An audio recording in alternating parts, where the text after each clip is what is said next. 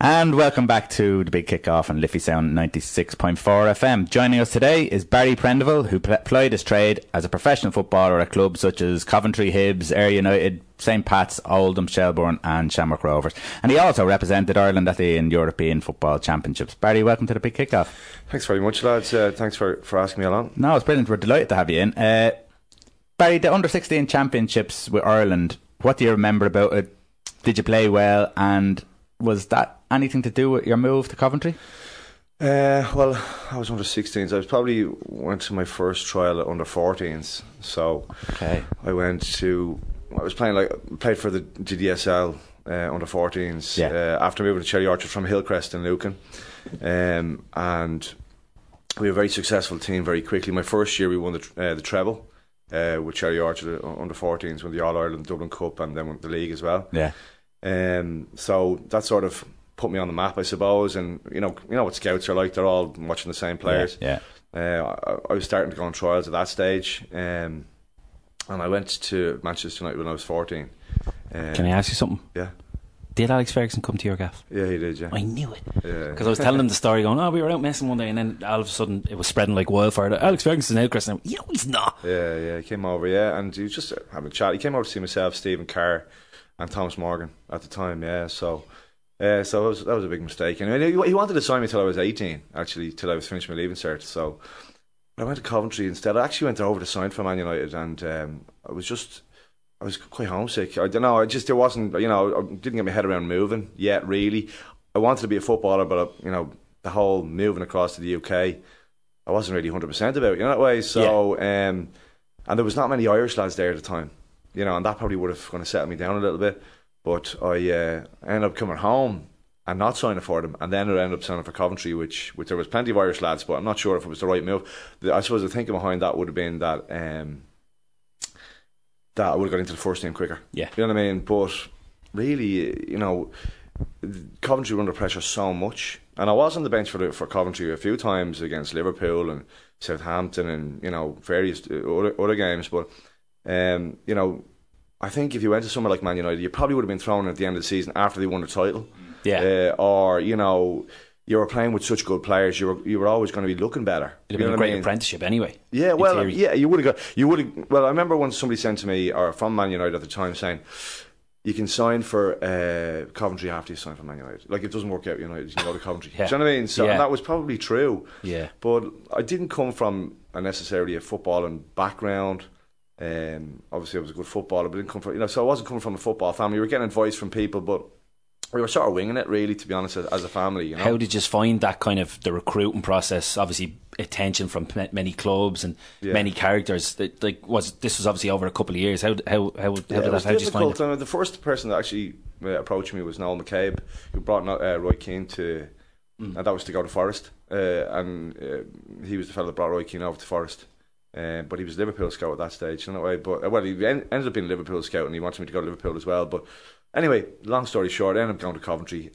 But European Championships, so I was going on trials before that. It wasn't really what I remember about the European Championships. I can't even remember how we did. I know that we played England. I can tell you. All right. we got beat. Did we get beaten? Played 3, lost 3. Yeah. But I think there might have been 16. No, I think there might have been a group of 3 as well. But there was about 16 teams in. I think was it Belgium? Czechoslovakia beat us, did they? Yes, and England. Yeah, beat us. It was tight though. Tight game. So I was playing actually centre forward. Who was? I was playing centre forward. You were not? Yeah, I was playing centre forward. I scored a few goals for Ireland I think it was under 15 or 16. They put me up front, and I scored a hat-trick against Northern Ireland, and I scored one against Finland.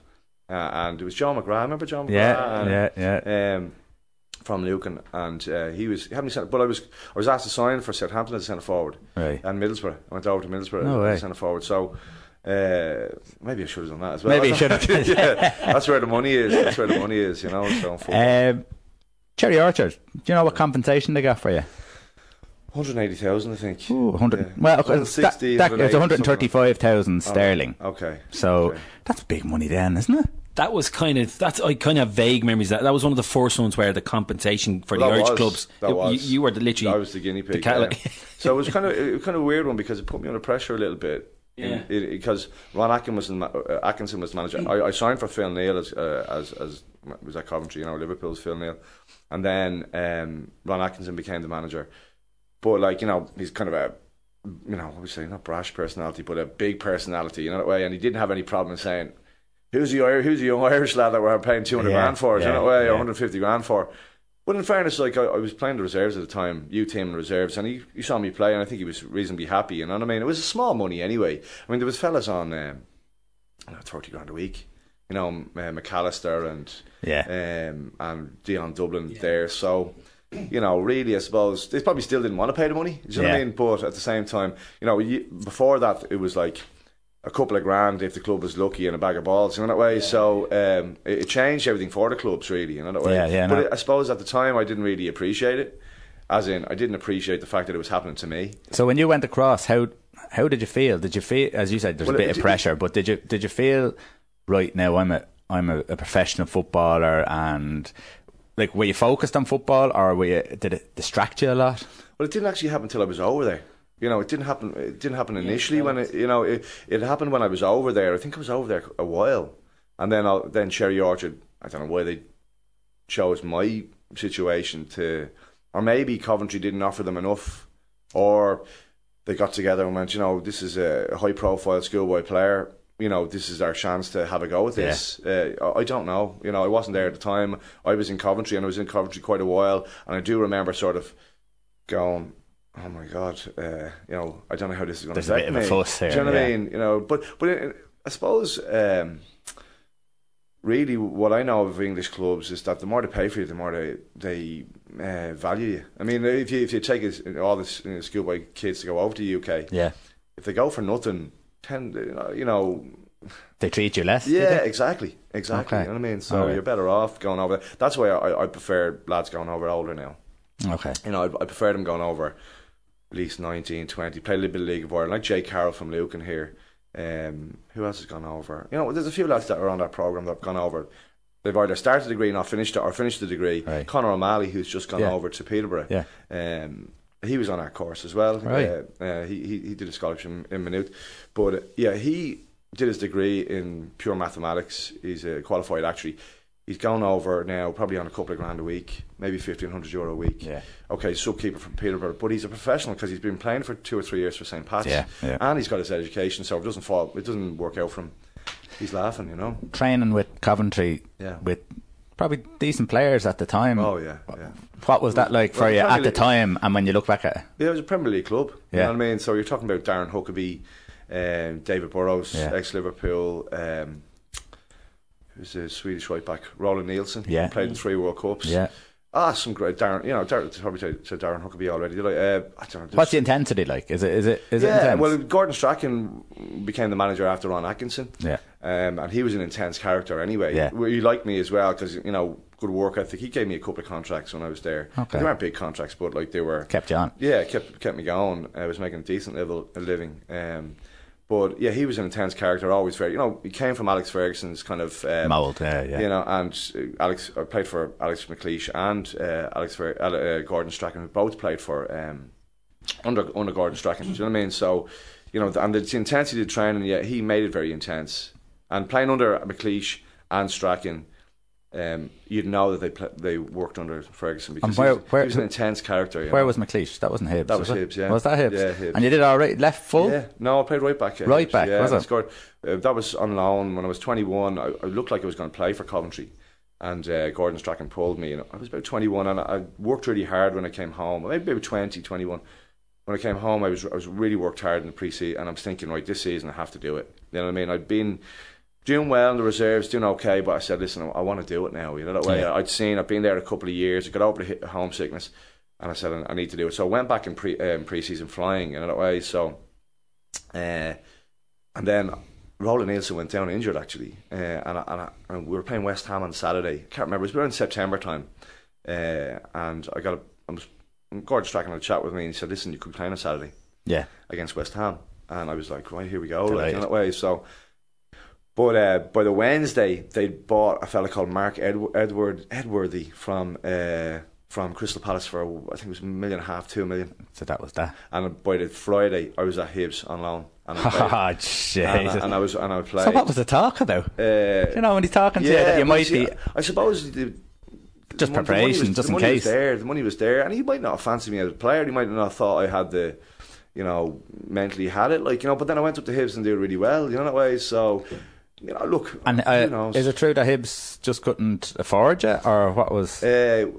Yeah, so that's when the money for the Cherry Orchard money came into play. So right. I think Coventry were looking for their money back. Yeah. I think they looked for 180,000 when I'd never played for the first team. Which, and like back to saying, guys were on 30, 40 grand a week there, and they were looking for 150 grand for me, that way. So 180 grand. But so it kind of affected my career because I was going really well. They were actually in the first division at the time, Hibs, but we went on a run. For the time I was there, we went on an unbeaten run of, I think, 12 games, 13 games, and they went from like fourth or fifth struggling in the first division, and they ended up winning at that league that year. Right. And I left to go back to Coventry at Christmas, right, in around Christmas time. Because this is something I found last night. This is foot.ie. It's just a forum, and Prenderville came up, all right, and they're talking about you going.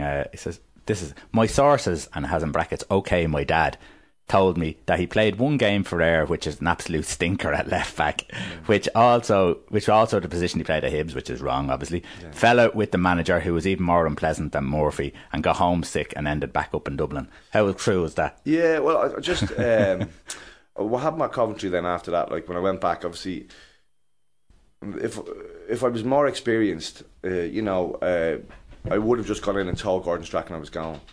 I would have said, "Make it happen. I'm gone. I'm going to get my bags and I'm gone." If I was 28 or 25, but I was 20, 21, I'd never been transferred from anywhere before. I didn't really know how the thing worked, really. There wasn't agents flying around much then either. There was starting to come in. Maybe if you were a top player, you had an agent, but the young fellas at Coventry certainly didn't have an agent. Way, so I wasn't being advised. So where was I? So you went. The Ayr thing, you kind of... Yeah, so I went back to Coventry, and then Gordon Strachan wanted me to go to Dundee United, and Dundee, I think, he was trying to get me up to Scotland again, and I was a little bit like, well, I'm not going, you have to ruin the last one I did. And then they end up leaving, letting a load of the Irish fellas go, of my age group, and I'd sort of stayed at Coventry longer than all of my age group, so there's a group of 20 players that are your age group, to the youth team or whatever. I was the last one there, but say there was myself, Willie Boland, Colin Hawkins, Gavin O'Toole, Lorcan Costello, all these players, but there was a group of other players there that were probably English youth internationals and stuff like that as well, but he ended up letting us all go after looking for the money for me, not just let you go for free. Yeah, just let us go then. And so I had a few options at the time, but Ayr United actually came up with like huge money for me, and I was thinking Scotland, and I was thinking, what, a small club in Scotland, I'll do well, maybe, but I mean, I don't know if you know Ayr United, do you? Well, I know of them. I know very little. It's a West of Scotland club, and I'm not sure if they like Celtic that much. Right. It's one of them. But I only realised that when I went there. Right.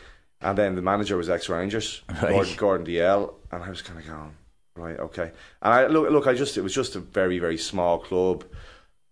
They offered me good money, and I just went for it. It was a mistake. Yeah. And I suppose I tried to then come home and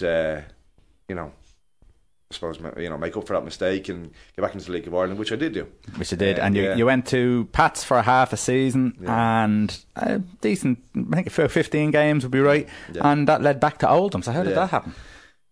Yeah, so when I was playing really well for Pats, it was probably at the stage of my career where I felt like I could play against anybody. Yeah, I sort of gone over the disappointment of. Did Pats give you the confidence back? Or? Yeah, we just training with Eamon Collins. And Pat Dolan was the manager. I was training with Eamon Collins, and it was like you were home. Yeah. You know what I mean? It was like a home playing with your local team then, with your mates. It wasn't your mates; they were still St. Pat's. It was still high level here, but a manager, coaches that loved you, gave you a lot of encouragement. And I suppose I'd had a major disappointment, so I felt free then. Do you know what I mean? Just go and play that way. So, and I was really, really fit. So we played against West Ham. I don't know, you've seen that friendly, but they beat us 1-0. Ferdinand, and that was playing. a load of like top players playing at that time, and they beat us 1-0. But I was flying in that game, and I heard that Southampton and Blackburn were interested in me at the time. Right. But you wouldn't necessarily. I was hearing it from people that were working in the office at the club, right? But I wasn't hearing anything from the management, that way. So there probably was interest. Would you have heard that kind of thing before, though? What do you mean? Like at different clubs, would you have heard those rumours? Yeah. And there's always a little bit of truth in them. There probably has been a phone call, or you're not being told about it, and what have you. They're waiting for the 100 grand rather than just to let you go for a 10 or whatever, that way. So, but a fella called Pat Willett, who brought me over to Oldham when I was 15. Yeah. He approached me and I said, "Listen, do you want to go back over to Oldham?" We still had a connection there.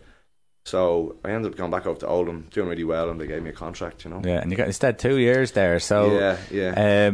Did you enjoy that standard? Oh yeah, like that's a good standard. Yeah. You know what I mean? Like when you compare that standard to the League of Ireland standard that you played in, how does it compare? Like it's a lot more, like a lot more teams. Obviously, the leagues are bigger, more physical teams, fitter. Would they be? I think the top end. You probably could take the top end of the League of Ireland, probably the top 4 or 5 teams, probably 3 or 4 teams, maybe, and they would do all right in those leagues. But it's also grueling seasons over there, compared to over here. But look, League of Ireland is a higher standard of football than people give it credit for. For sure, way. So. There's a lot of fellas that are good players that can't manage to get into League of Ireland teams when they come back home. Yeah. And thankfully I did. You know what I mean? But Oldham was great. Like I was playing with Lee Duxbury. Yeah. Former Man United. Yeah, Man United, and then John Sheridan was there. Darren Sheridan. And John went on to manage the club 25 times. Then after that, I think. Didn't he? Yeah, that's right. He's a good bloke though. He really. His dad's from, I think, Ballyfermot. Is he from Prenderville? Yeah, and he really kind of sees himself as Irish, whereas his brother didn't. It was a bit of a weird one, But John was a good guy, but like crazy on the pitch. I mean, but that era was you couldn't get away with anything. As in, if you did something wrong, you were absolutely. I'm talking about slated personally. But after it, like, how you Barry, how's things? You know what I mean? So like it never happened. On the pitch is on the pitch. It was but I suppose you would be like that as well a little bit. But they were like just. Mental. Crazy, him and his brother. But I think it was an era thing as well, where when they were younger, that would have happened to them. So they were just going to bring it on a little bit. You wouldn't see that now, with all the foreign players. They're all hugging and kissing each other. Yeah, they probably break down. Yeah. Out of all your football, because you came back to Pats and you had a really good spell with Pats then, and I think you only played a couple of games with Rovers. Out of all your football, which period did you enjoy the most? To be honest, I kind of, I suppose probably that Pats era. You know what I mean? That Pats era where I felt like I could play against anybody, and I thought I was that fit. And then when I went over to Oldham, I felt the same. What happened was I had a couple of injuries at Oldham. I got a bang on the side of the knee, which I was out for a few weeks. Right. And I was flying when I went there, and absolutely flying. Felt just throw me in the first team. I'll maybe scoring goals from right back, whatever you want me to do. Went straight into the first team when I got there, and so I got a bang in the knee, and then it was bone bruising. So the ligament on my knee was flicking over the side of the bone. So that I was out for a few weeks with that, and then there was some sort of foot and mouth thing, and then there was a few weeks there that there was no games on. I don't know if you remember that, and then. I went straight into the first team when I came back, and we were playing against Peterborough in the FA Cup, and I was marking your man Jason Lee. I remember Jason Lee? Yeah, Pineapple. And I was playing centre half, and I was beating like in the air all the time, playing fantastically well. The winners of that were going on to play Chelsea in the next round. But right at the end of the game, I felt like someone threw something out of the crowd and hit me in the back of the leg, but it's actually the attachment of my hamstring snapped. No. So, and I was out for 3 or 4 months with that. And I'd only signed a year contract, so I was thinking, because the contract wasn't great in that way, so I was thinking do a year, play a good year, and they'd give me a decent contract. But that obviously that put me on the back foot. Then I was there for most of the season. Then after doing really well, and I was flying fit as well. Yeah. And then I played the last 7 games. Actually, Stoke, Graham Kavanagh was in those last 7 games, but he gave me another year contract. All right. And then what happened was. Andy Ritchie was the manager at the time, ex-Man United, and liked me as a player, was always put me in when I was available. And then I signed a contract to say if I played 12 games in the first team, I think it was 12 games, it might have been 15, that I got a new contract, right? So I was thinking, okay, start the season, get a proper contract. So I think we're about 10 games in, and I've played all the 10 games. Right. Andy you think this is a shoe-in? I know where this is going. Andy Ritchie gets the sack. Andy Ritchie gets the sack, right? And then a fella called Chris Moore came with chairman came with a load of money. Some sort of digital swiping company he owned, and he had millions, and so he got rid of the manager. And then a fella called Mick Wadsworth came in. I don't know, he used to be Southampton, I think. I don't remember the name. Yeah. And then he came in and he looked at my contract and never played me again. That is a... I know. It's not surprising either. It happens a lot. Yeah. He's one game left down, and yeah. Ironically enough, well, yeah, we can't say live. But remember, we had a guest here, something similar last year. He was one game short, and all of a sudden, he didn't play in the team again. We'll leave it at that. Yeah, look, like that's football, and you can look back and kind of go, because I know I was a good player. Do you know what I mean? I know that I was a dedicated player and fast and strong, and I could pass the ball. So sometimes you're that close. You're that close, you know what I mean? I suppose that's the big thing about football. Us kind of mere mortals sitting back watching it, and we think it's easy. You play well, you get in the team. Yeah. But there is much more to it. There is a background, there is a business, there is money involved, and there is like personalities as well. Yeah. People have to. I don't like the guy. So I'm not playing. A manager might like you, he might not like you. Might think you're mentally able for it. He might think you're, whatever. There could be a financial situation like my one just there. Yeah. You just don't know. Yeah. So easy. You finished up. You signed for Shamrock Rovers. You finished up for reasons that weren't kind of really stated. But was it because you were looking to financially? No, I tell you, I had an ankle operation. At Pat's, I went over an ankle badly at Shelbourne, and I never really recovered from that properly. I was playing at Pat's, signed for Pat's with that ankle problem, and I had an operation then eventually on the ankle, and it didn't help it. Yeah. So I was kind of popping anti-inflammatories just to be able to train, and I went into the summer league then. Right. So you had harder ground, and obviously we were training up in Selvage, and the ground wasn't great, and then I had a dodgy ankle. I was thinking, I want to be able to run around with my kids when I'm older, So, and I was kind of late 20s, 30, and then I went to Shamrock Rovers, and Pat Scully was the manager, and he was training like 5 or 6 days a week. Right. And I was kind of going, right, well, I want to wind down here, maybe looking to do something else. But he was, Pat wanted the lads training 5 days a week, like 5 or 6 days a week, and a match. The first day I was there, the first couple of weeks we were there, we played against Galway, and then we did an hour and a half session after the match because we lost. They lost the game. That was my first game. Do you know what way? So he's a good manager, but he was intense, very intense. And I probably didn't need that at that stage. I need someone to say, listen, because I always took care of myself anyway. Yeah. I probably needed someone to go, listen, train on Tuesday, have a light session Thursday. You wanted to be Friday. Paul McGrath. But I just want someone to take care of me. I needed someone to take care of me at that stage. So, right, we'll take a break and then we'll come back after this and we'll talk about where you've gone from there. Yeah, lovely, thank you. You're listening to Liffey Sound on 96.4 FM. And welcome back to the Big Kickoff on Liffey Sound 96.4 FM. Barry, you finished football, then Peamount and Ballyuster came in. Is that what came next? I'll tell you, I sat at home for a year. I was a little bit depressed, really. I was like, obviously after having your full, was my career that way, and you're kind of going, well, what do I do now? I had a few, I had some money put away, and I was after moving in with a girl. We had some small children. I can't remember the timing of it now. Anyway, I don't think Ross was born, but anyway, we were living in the house together. So I didn't do anything for a year, and I was looking into doing other things. To be honest with you, I think I tried a couple of things out. Postman. A few different things just to have a look, to see what. I worked in Remax, I think, for a few weeks, and tried a taxiing as well. Oh, way. So I'm just seeing what I was going to do for the rest of my life, that way. So, sorry, what was the question again? And did it? Peamount and Ballyulster. Oh yeah. So did you worry about at any future stage? Yeah, about the future. Yeah, because what I was going to do with the rest of my life, that way. So I bought a few properties when I was playing. Okay. So that was a good thing, that way. So it was an interest I had to keep them going, so it was sort of half a business, quarter of a business, I suppose. But then Jim Crawford, the under-18 manager, you know Jim. Yeah, I do know. He used to play for Shelburne and Reading. He asked me to go over to Fairhouse, and I got a phone call. And I was like, well, that kind of pepped me up a little bit. You know, I hadn't done the coaching thing yet. I hadn't done the management thing yet.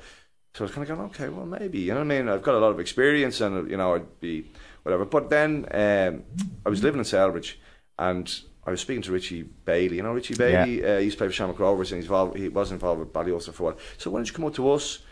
And then I was offered similar, you know, just a bit of expenses, you know, it was similar to what Fairhouse were talking. So I said, you know, I'll go up, and I had a good time there. To be honest with you, it was good. They'd never done anything really. They had never had great success. So the only way was up. And we actually did really well. And I enjoyed it. It was local. The facilities were really good. So it suited me at the time, you know. So. And so when how did you end up in Maynooth? Was there any connection there, or was that just a bit of luck? After trying out the other jobs, you know, I realised, well, actually what I'm good at and what I like doing is football.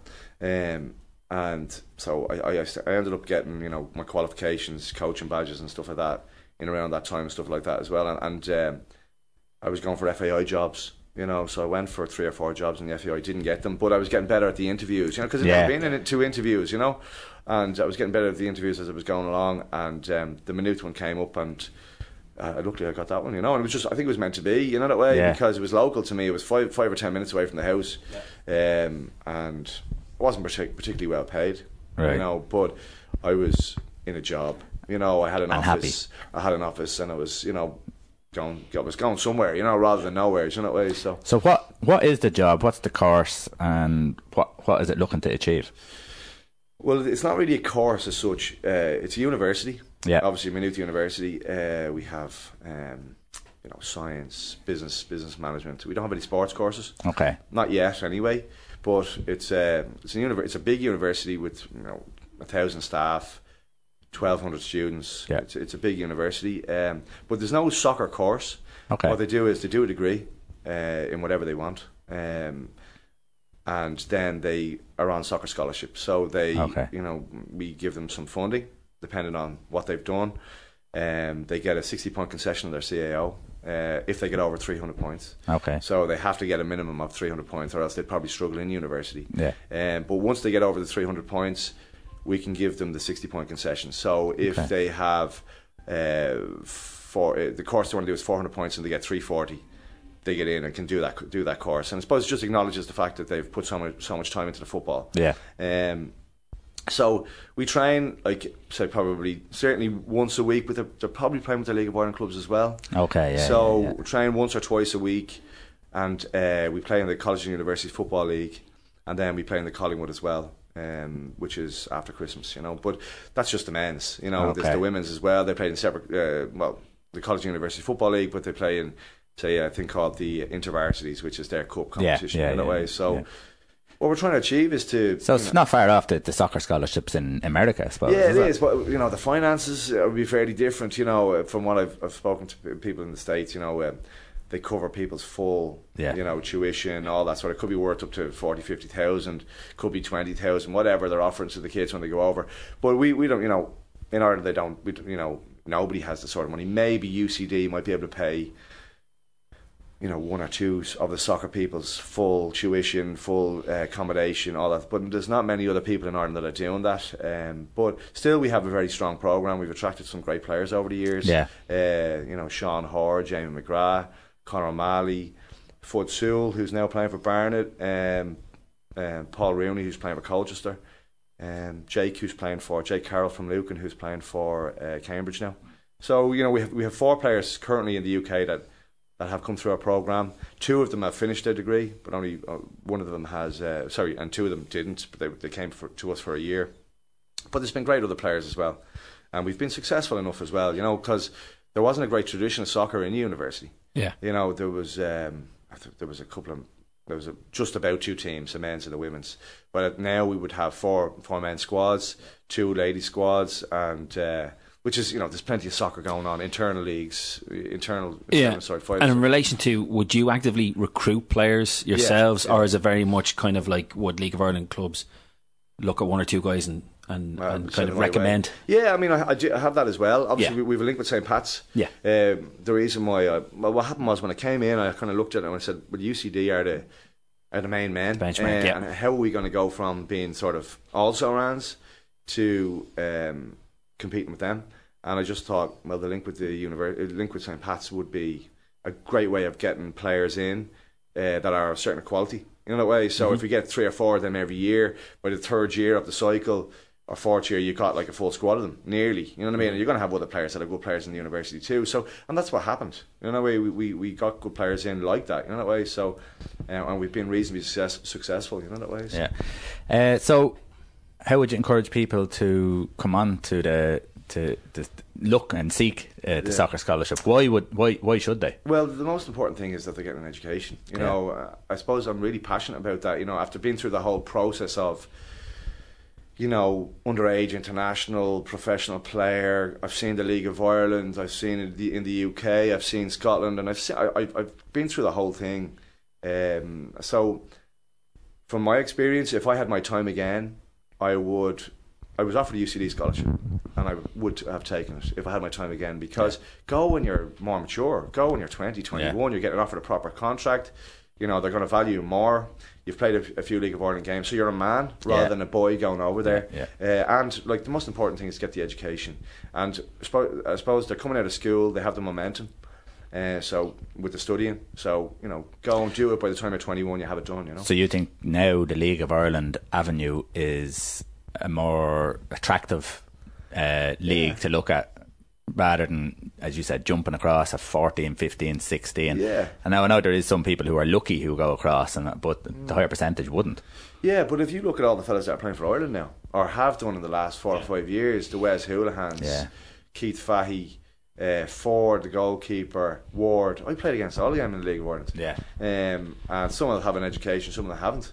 You know what I mean? But I would be encouraging all the guys, before they go over to the UK, to get their education, because it's such a tough industry, such a tough, you know. I mean, I was a good player, you know, and there's lots of good players around, but you know, it's really hard to make it. And you can make it. There's different levels of making it. You know, I played professional football for 12 years. Yeah. The average, I think, is 4 years. You know, because they're dropping out at 17, they're dropping out at 18, 19, 20, 21.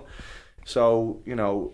And then there's making it like Roy Keane. You're like, Roy Keane's, you know, multi-millionaire. He never had to worry about money again. You know way. So there's different levels of making it, and it's very hard to make it really to become a full international, to never have to worry about money again. Well, so we had Conor Masterson was in with us, and again he's one of the lucky ones, because he's obviously really fancied by Liverpool and what have you, and the contract he's been given and he's settled already. He's settled now, so whether he doesn't make it or not, it doesn't make a difference now. So he can go back. But it doesn't work out obviously like that for everyone.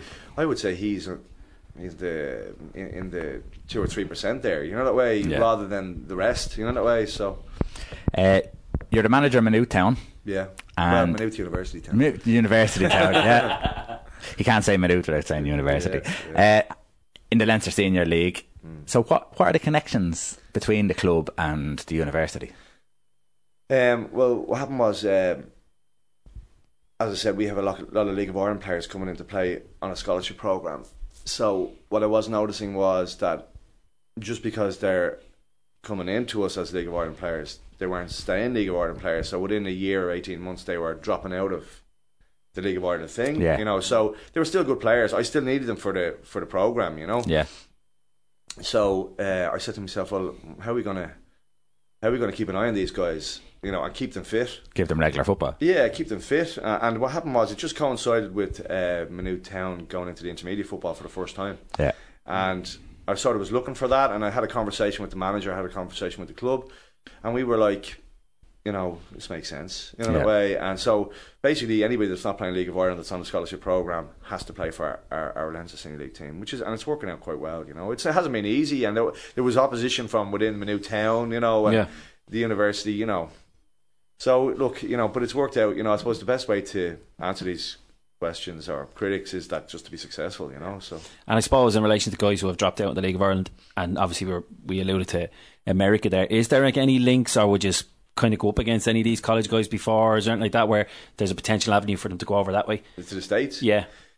Well, I'm not encouraging them to go to the States No. because I want to stay. I don't want them to stay here. Do you know what I mean? So look, I'm but sure, is there any kind of guys sniffing around that kind of thing from the States coming over? Yeah, you know, I do hear, but I think they contact the players directly. Maybe you know, they wouldn't be contacting me because I'm doing my own thing.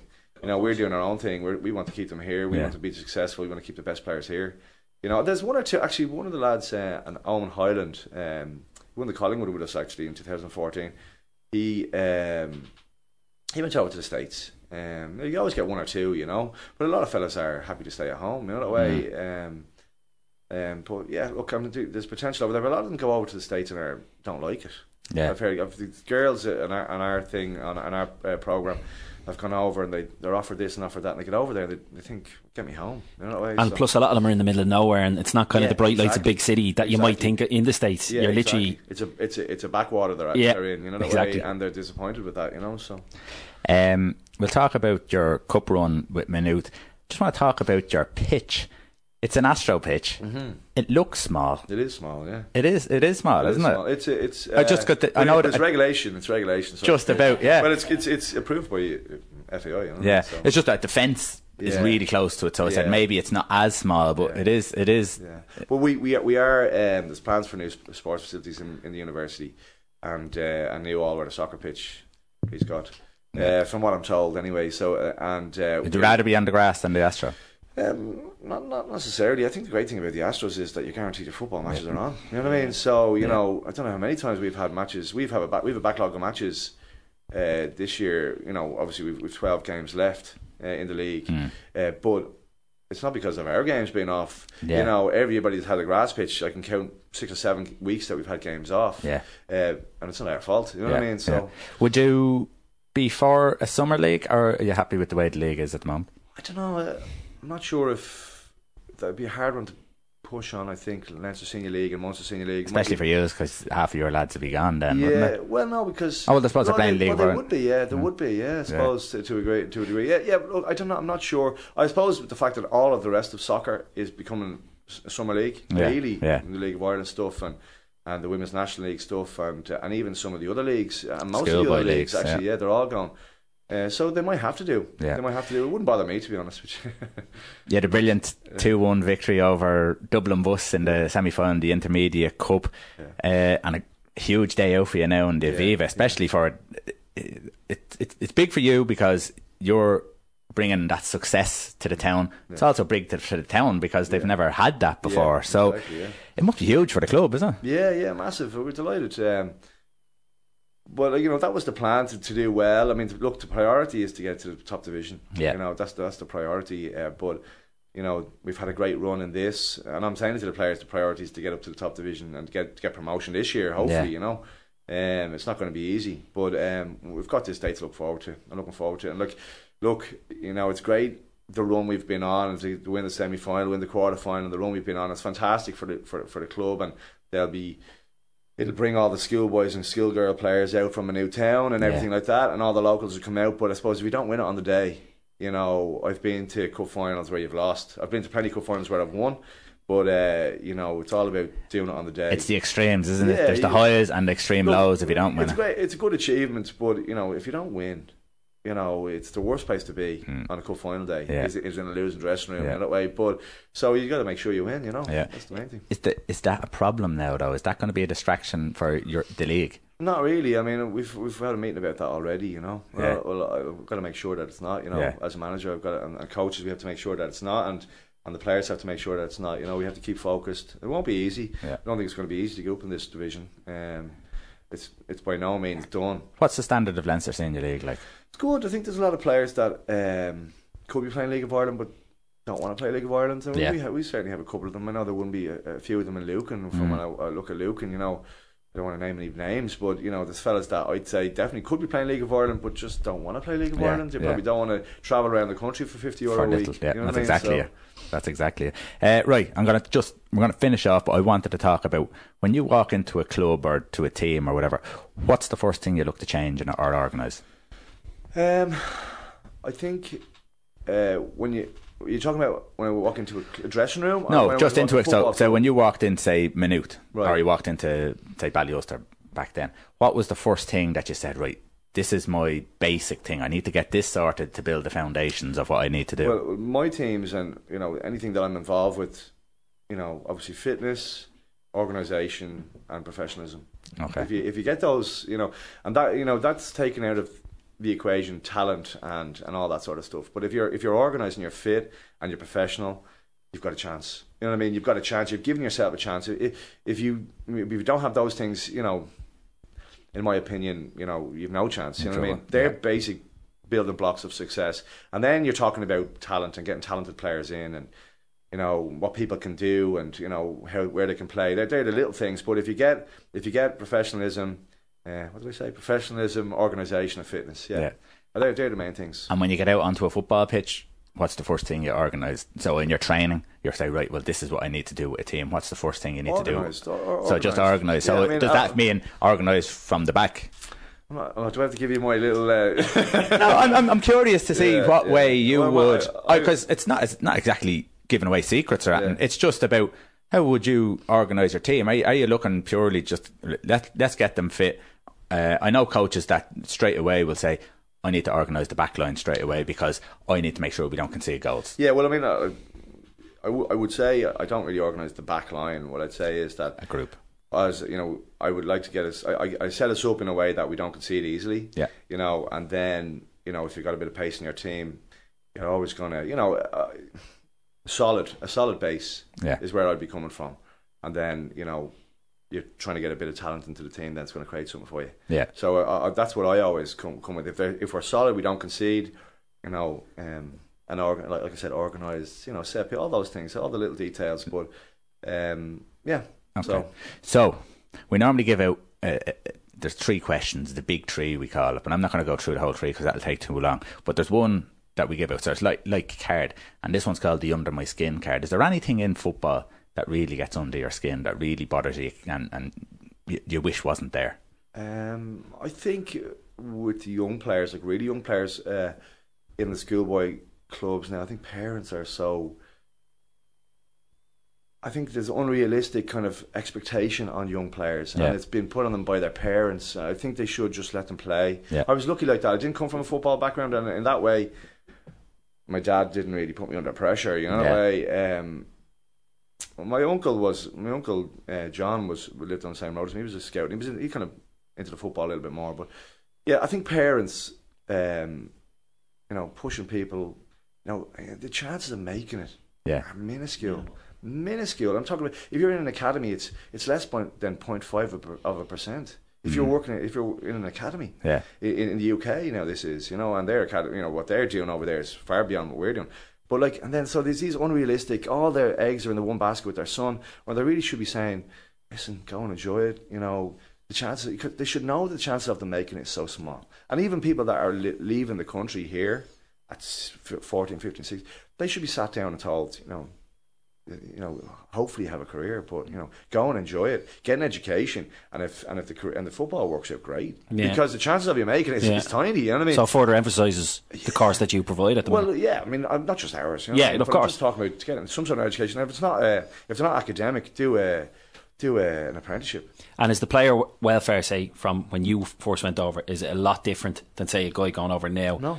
Is it very much, it's all about the football? It's not a case of, right, we'll give you a little bit of a background. Is it very much you're there to play and that's the end of it? Well, you're either good enough or you're not. I met with a guy called Stephen Gray. He used to play for Southampton, and now he's coaching the Shamrock Rovers. But he called up to me the other day in Maynooth, and he wants to put something together for young players going away as an advice to say, because there's guys going, there's nobody sitting them down from the FAI or anywhere. I'm not criticising the FAI, but anywhere to say, listen, this is the chances for you. This is what. Of course, you think you're going to make it, and you should think you're going to make it. You should hope you're going to make it. But these are the reality. This is the reality of the situation. You know, so I suppose parents that are putting all their eggs in the one basket with their son, hopefully that they're going to make it, and everything's going to be all right for the family.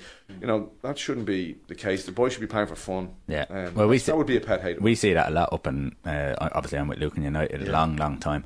But we see that an awful lot where parents are they're more upset than anyone, than the kids. And if their son isn't playing, And even if it mightn't even be A football, it may be B or C. No, they need to keep doing this because he's going to get up to A division, and they're so focused on their kid getting to A because they think A is going to mean scouts, and scouts is going to mean the plane. And they don't realise that actually the kid's just out there playing, and if he's enjoying himself and he doesn't have any pressure on them, then that's it. They should be happy. Yeah. And you see it, Dave, you've gone up to watch a couple of the Shamrock Rovers under 15s and maybe 17s. What's it like up there? It'll be a bit intense for 90 minutes. You can see it, because you can see some of them that are there just for sport, but you can see the majority that are there that it's everything. This is everything, and that has to come onto the kids. And where's the fun for them? And they're going to start falling out of love with the game before they even have a chance of making it, and then they wonder why they're back home at 18 with nothing. But the love has gone out of the game, and they're not even loving it before they even get over there, because it's literally in their brain. Don't do that. You can't eat that this morning. Don't have that sausage. No, and the rest of their family are probably eating their bit of a fry up, and no, there's your granola, and you're like, Jesus Christ, I'm 15, ma'am, or whatever. Exactly. That happens. Get out there and start running for half an hour, and then come back and you can have something. I suppose, look, they have to be professional and all that, but I think they have to be kids. Realise. They probably have to be kids as well. I think they have to be sat down and told, listen, it's really tough, this. You know what I mean? Give it everything, and of course you want to make it, but have a backup plan as well. Do you know what I mean? So, would it have benefited you if something was in place back then?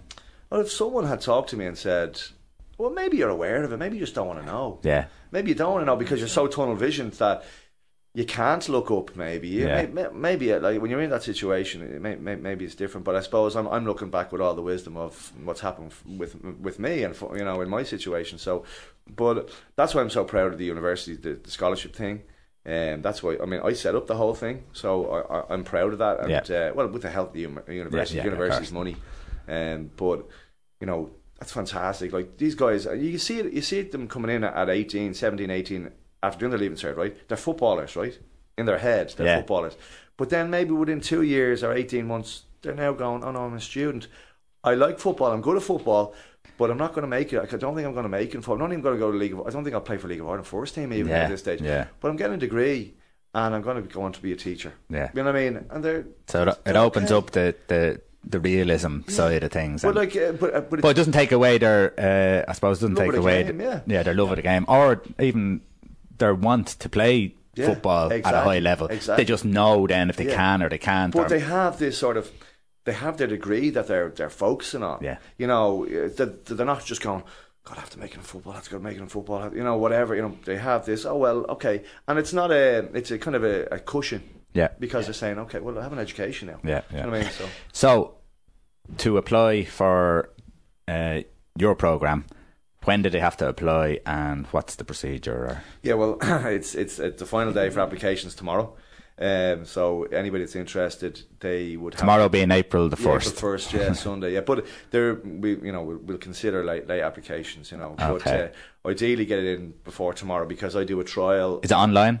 Online, Maynooth University website. So if you can't find it, just maybe put in the search engine scholarships, or soccer scholarships, and it's an online application process. There's a link there you can click on, and they can email me on barry.prendeville at mu.ie if they want any more information. Brilliant.